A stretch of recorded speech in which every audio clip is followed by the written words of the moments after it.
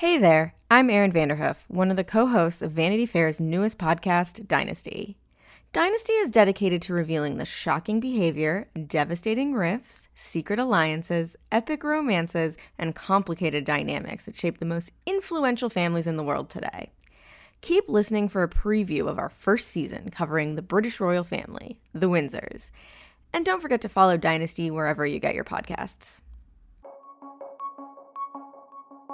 After spending the holidays in Canada, Meghan Markle and Prince Harry are back home in England, and today they shocked the world with a bombshell announcement. Harry and Meghan are stepping back from royal life and setting up a new home in North America. Once Meghan and I were married, we were excited, we were hopeful, and we were here to serve. For those reasons, it brings me great sadness that it has come to this. The decision that I have made for my wife and I to step back is not one I made lightly. It was so many months of talks after so many years of challenges. It was an email that just made you just stop everything you were doing. There were whispers that perhaps they were thinking about leaving Britain, but the palace just gave that absolutely no credence at all. Every time we asked, and I remember very clearly asking their head of comms, we were sort of told, no, absolutely not. And then The Sun published an exclusive. Dan Wootton, who has brilliant sources, suggested very strongly that they were not going to be around for very long. But I don't think anyone expected that within hours of that Sun splash, Buckingham Palace would be announcing that Harry and Meghan were standing down as working royals. That was January 2020, and it was one of those days where I come in, the British news cycle has already been running for a morning by the time I sit down at my desk, and nobody seems to know what's going on. And so I kind of had a story that was all ready to go, which is nobody seems to know what's going on. And right when we were, getting ready to send it to the lawyers, we get this email that says that Meghan and Harry, they're out. Well, within minutes of getting that email, Erin, I know you were filing. I think I was filing from the back of a taxi on my way to Westminster, where I was going to the studio to report live for Entertainment Tonight. I tried for that entire journey, which must have taken about 40 minutes, to get hold of anyone from the palace. I think I must have called 20 different numbers, 30 different numbers. And eventually, with minutes before going on air, I managed to get through to a very senior aide who was able to give me a briefing. It was very evident to me when all of those mobiles went straight to voicemail and the switchboard was in meltdown at the palace that this had taken them as much by surprise as it had us. I mean, it makes sense. This wasn't just a media emergency. Harry and Meghan had held official palace roles, real jobs, with a staff and diplomatic duties, public engagements, charities, and patronages. So when they decided to leave, it wasn't just a publicity statement. It threatened how the royal organization would operate. So, fast forward to February 2021. It's been almost a year since the couple announced that they were taking a step back from their royal roles and moving across the pond, the Megxit. Right after that, the pandemic hits. Prince Andrew's in the headlines for all the wrong reasons. Jeffrey Epstein. No good news for the world or for the Windsors. And still, Harry and Meghan's relationship with the family could be described as icy at this point, but intact. The previous spring, they reportedly celebrated their son Archie's first birthday. I was told there had been family FaceTime chats. Harry was, at this point, in very regular contact with the Queen, to the point that she was laughing with one of her friends about how often he was video calling her.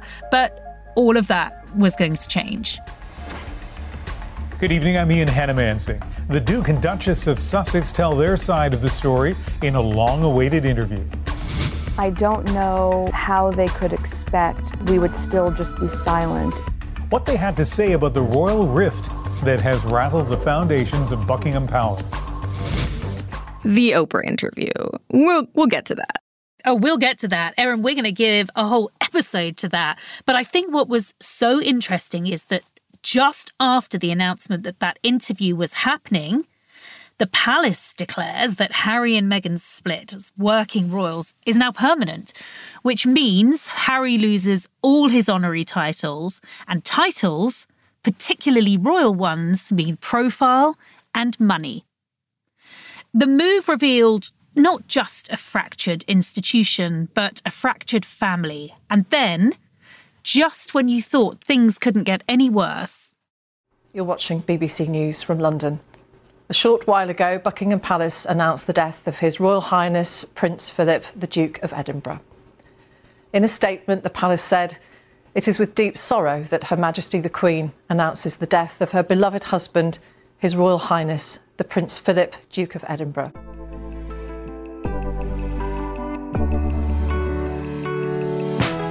This is Dynasty, a podcast from Vanity Fair. In this series, we're exploring the families at the seat of power, how they claimed it, and how they maintain it. This season, we're talking about the British royals, the Windsors. We're taking you inside one of the most powerful families in the world. We're going to look at it all.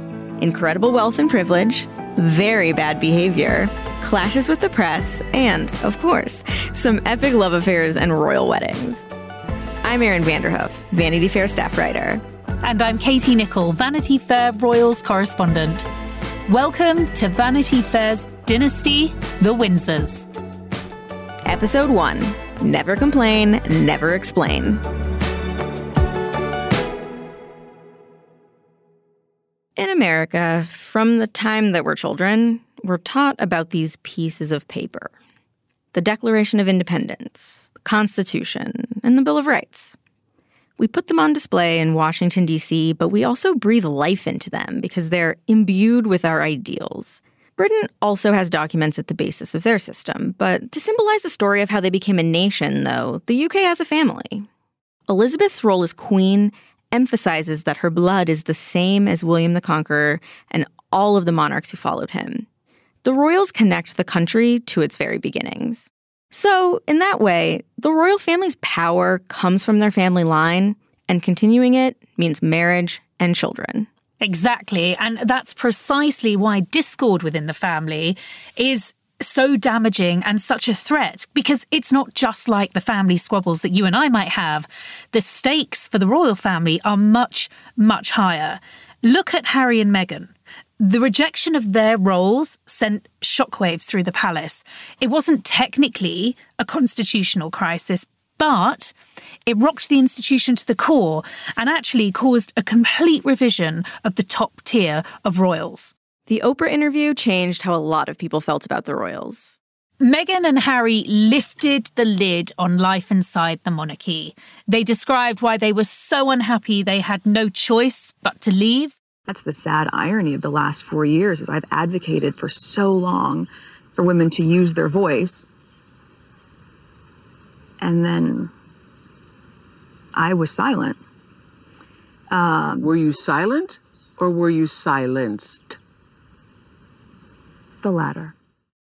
We heard Harry accuse his family of cutting off his finances, a row over titles, and then the devastating revelation from Meghan, who said she was so unhappy she'd had suicidal thoughts while she was pregnant with Archie. One of the most shocking moments of that interview came when Meghan and Harry alleged that somebody in the royal family had been making comments about the color of their unborn child's skin and what it might look like. They left the family member who made the racist comments unnamed, but that just sparked its own frenzy of speculation, and it just kept getting uglier.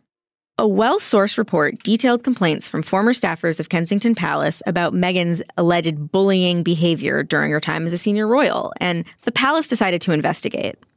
Meghan denied the allegations, which she called just the latest attacks on her character. It was clear that the war was on. It was certainly curious timing. I think this was the palace going into battle mode. It had braced itself for the interview, and a few days after Oprah aired, the Queen releases a statement. It's just 60 words, succinct and to the point. Here's the Queen's statement as read on Entertainment Tonight on March 9th. The whole family is saddened to learn the full extent of how challenging the last few years have been for Harry and Meghan. The issues raised, particularly that of race, are concerning. While some recollections may vary, they are taken very seriously and will be addressed by the family privately. Harry, Meghan, and Archie will always be much-loved family members.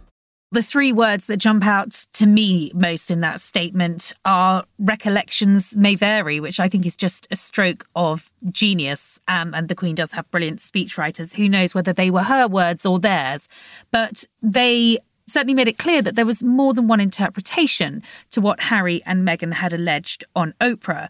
Now, just after this statement has been made, William and Kate are on an official visit to a school in London, and a reporter asks if he's spoken to his brother, to which he replies no. Then... And can you just let me know, is the royal family a racist family, sir? No, we're very much not a racist family. To call this a PR disaster would be an understatement. It was more than a simple lifting of the veil. It was a rare siege on the palace walls. The institution was unprepared. The allegations that Meghan and Harry shared really prompted many to question what place a hereditary monarchy has in the modern world. And just as all of that is playing out, the palace announced that Prince Philip had died on April 9th. Want to hear more about this royal funeral and how it revealed that all was not well in the House of Windsor?